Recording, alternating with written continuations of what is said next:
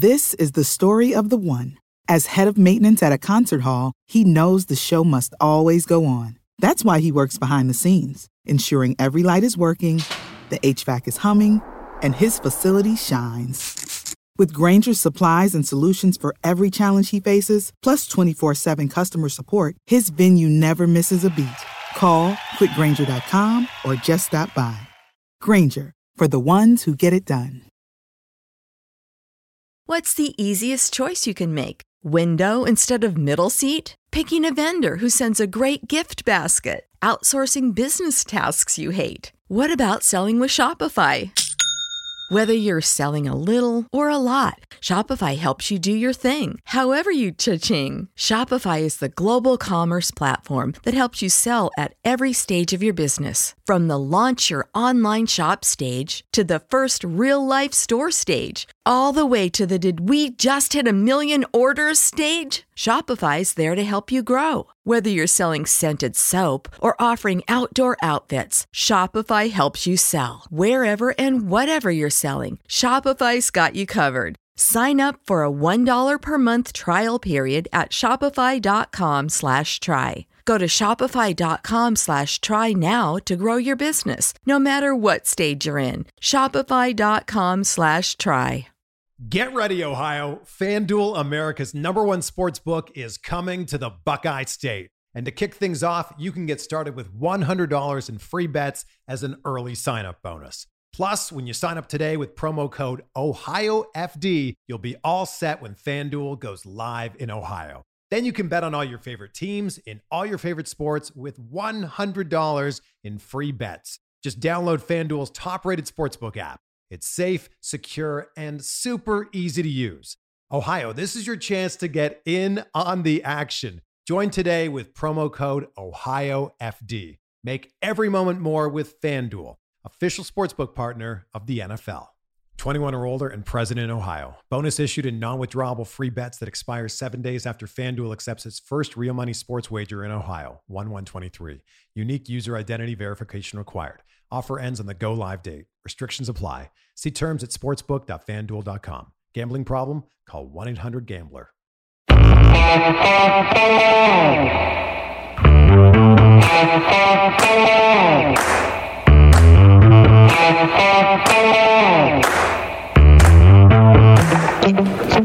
Hi folks, welcome to another episode of Film Study. This is Ken McCusick. Here alone today, no guest, so pardon me if I stumble here. We're going to talk about Ravens Camp from August 3rd, and some good notes, some bad notes, but the first day in pads, so that was really exciting.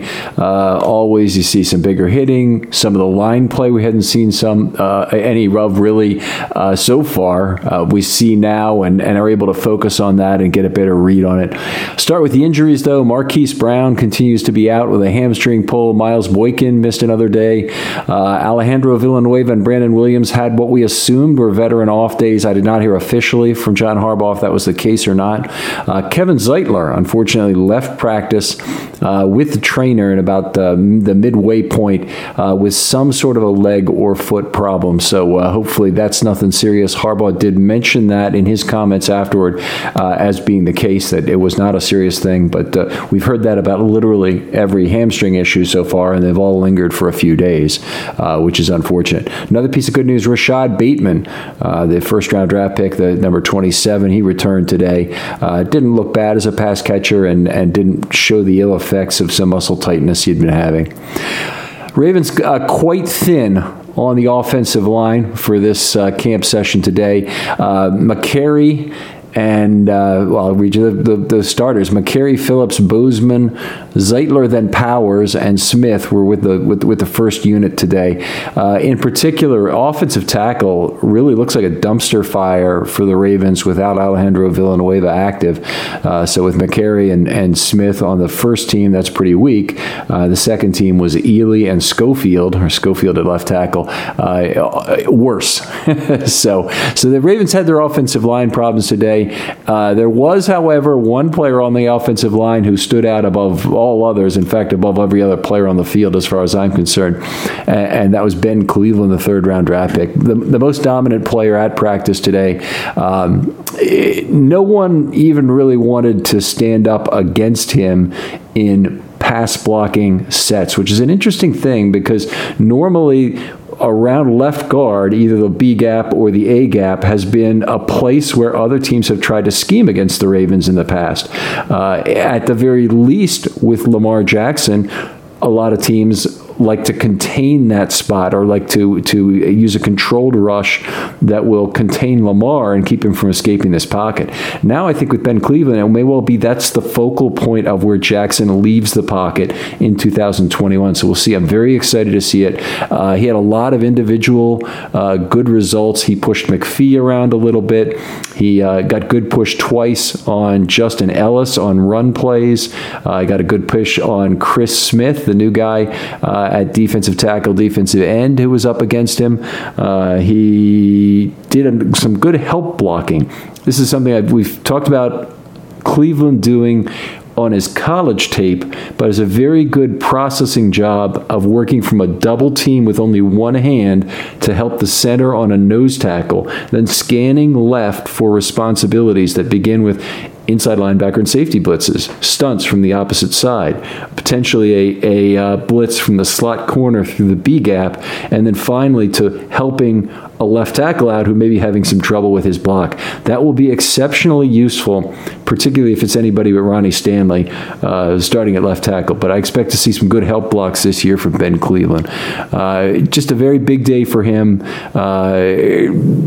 Play after play really stood out in terms of what he did, and he certainly is he's an incredibly large human being. We've been really looking forward to him putting pads on. The OT otherwise had his problems today. Andre Smith is back practicing with the ones. Obviously, that's not a strength. And did not have, after Zeitler left, had Powers with the ones. And it would be natural for the defensive line, even short Brandon Williams, who had a veteran day off, we think, today, to create some havoc against that. And it being the first day of pads, I think we saw some scheme from Wink as well. So they did have problems maintaining the pocket for both Huntley and McSorley today. Tyus Bowser, another player who kind of had a tough day today. First of all, we noticed he got pancaked by Ben Cleveland on one of the early plays of the day. But after that, he was just having a tough time getting pressure, and he didn't have a great day in pass coverage either. So hopefully we'll see more from him. On special teams, we saw some of the first 11-on-11 kickoff reps. It was kind of fun to watch that. I'm not going to talk about scheme at all here, but Ardarius Washington got some tough love from Chris Horton, the special teams coordinator, in terms of some things he was doing. When we did see the first 11-on-11 rep, I think it was the first of the day, it might have been the second, Horton screamed back at TJ Weiss, who is a guy that's managing the deep three, the two blockers and the guy from the end zone. He said, I want your best three out here for this time. And one of the good points, if you're a Justice Hill fan, he was one of the three who had just come off a rep where he goes a little bit gassed, clearly, and he said, no, you stay up there, and they had him on the front end of that. So good news for Justice Hill in terms of his position on the team, I think, and he really needs to have that special teams assignment in order to make sure he makes it. The running backs, watch them do an interesting drill today with a medicine ball. Now, running backs have obviously blocking responsibilities which show up as chip blocks a lot. That might have been something to simulate this. It may have also been to simulate trying to leave the backfield through contact. But the idea was the running backs had to get their arms up and punch down what appeared to be a pretty heavy medicine ball that was thrown at them. and they were doing a pretty good job, I thought, of it. Nate McCrary had to do the drill a couple times because he apparently didn't get his hands up high enough. But it looked like an interesting drill and one I'd never seen before, so I thought I'd tell you folks about it. one-on-one receiving drills. Now, I didn't watch a lot of the receivers today. My focus was really on line play, given this was the first day of pads. But occasionally, of course, they're not doing 11-on-11, or they're doing 7-on-7. And at that point, I'm watching receivers play cornerbacks and what the other players in coverage are doing. It was a good amount of hand fighting today that we had not seen as much of in previous days, of course. That goes with the pads, goes with the additional competition that goes with that. James Prochet made another great catch over Geno Stone. Ball was dropped in there. Stone was getting a little bit physical with him at the point of attack, and that's one of the concerns I had about Prochet so far, is that he certainly has caught the ball, but the situations are very much made for James Prochet to catch the ball. Balls are generally, in the early stages of camp, thrown up into the bucket. So they're long, high, arcing lobs is what I mean by that. And then the defenders are really told not to apply contact as they would in the regular season. So the things that a Marlon Humphrey would do to dislodge the football, for example, just aren't done to receivers. And so a lot of the results for James Prochet should be taken with a grain of salt so far, but he had another big catch day. Looked pretty good. In fact, getting a little bit of separation today from the corners, and I think that's something still to keep an eye on. We'll really see more when we see those first exhibition games or preseason games. I always lapse back into 1970s talk here once in a while, and really want to look for what Prochet can provide then. And hopefully we'll get a chance for Miles Boykin to be back and make a name for himself at that point. Boykin and Prochet really might be on the bubble, both of them right now. The Ravens might carry only 5 receivers. I actually think that's unlikely. They probably carry 6. That means only one of them would make it, and it's quite possible that the acquisition of Justin Houston creates a 26-24 with 3 specialists, so 26 out of 50 non-specialist players could be on defense this year because of the depth they have there. And if it really comes down to, are you keeping Jalen Ferguson as a 6th outside linebacker, I think they very well might do that before they would keep either Boykin, Prochet, possibly Ben Mason would be on the block then, potentially a 10th offensive lineman, and certainly a 3rd quarterback.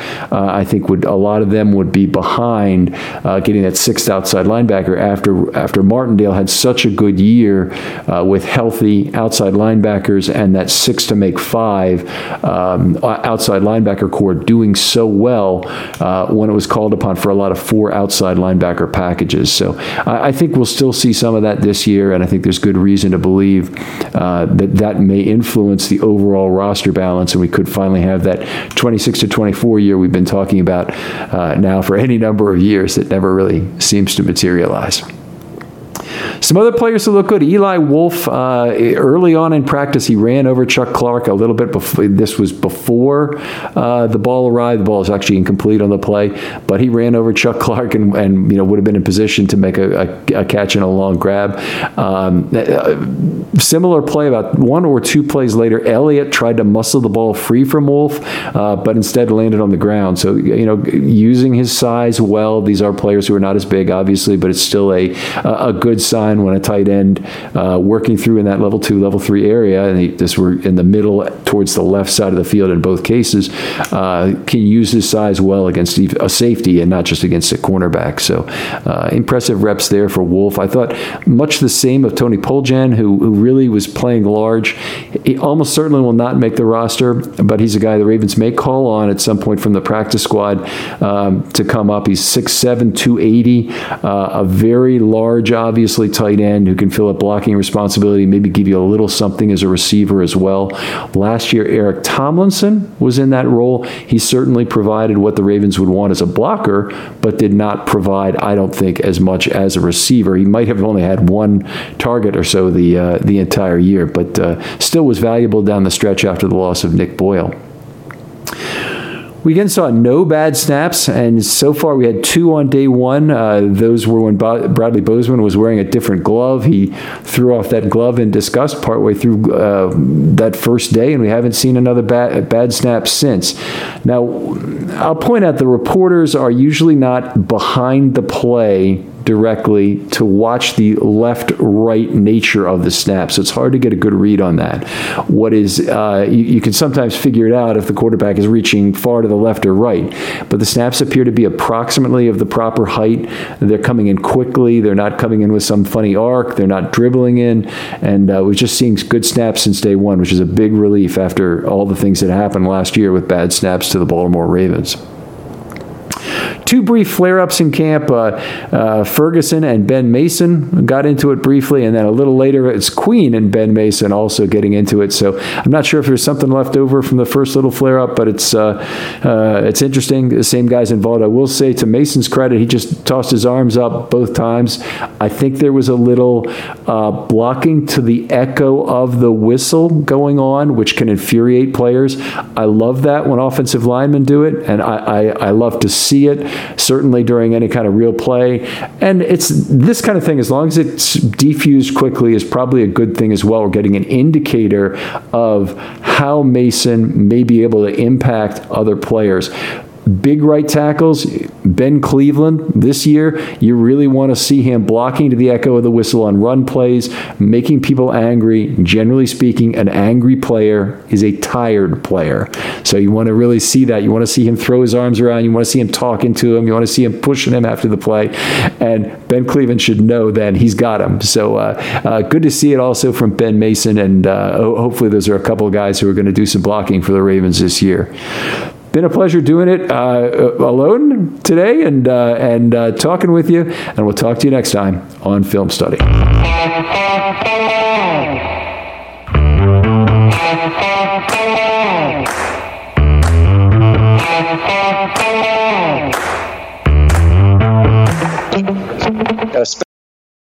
This is the story of the one. As a maintenance engineer, he hears things differently. To the untrained ear, everything on his shop floor might sound fine, but he can hear gears grinding or a belt slipping. So he steps in to fix the problem at hand before it gets out of hand. And he knows Grainger's got the right product he needs to get the job done, which is music to his ears. Call, click Grainger.com, or just stop by. Grainger, for the ones who get it done. When you need mealtime inspiration, it's worth shopping Kroger, where you'll find over 30,000 mouth-watering choices that excite your inner foodie. And no matter what tasty choice you make, you'll enjoy our everyday low prices, plus extra ways to save, like digital coupons worth over $600 each week. You can also save up to $1 off per gallon at the pump with fuel points. More savings and more inspiring flavors make shopping Kroger worth it every time. Kroger, fresh for everyone. Fuel restrictions apply.